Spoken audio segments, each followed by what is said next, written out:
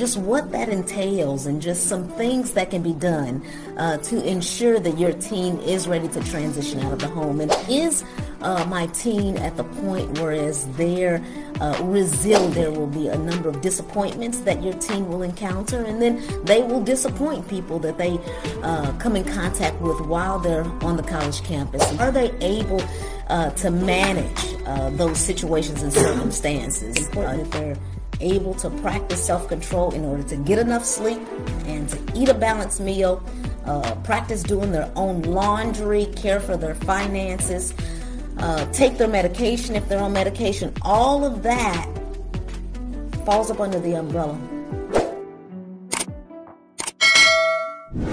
I'm Dr. Michelle Lloyd. Short Cast Club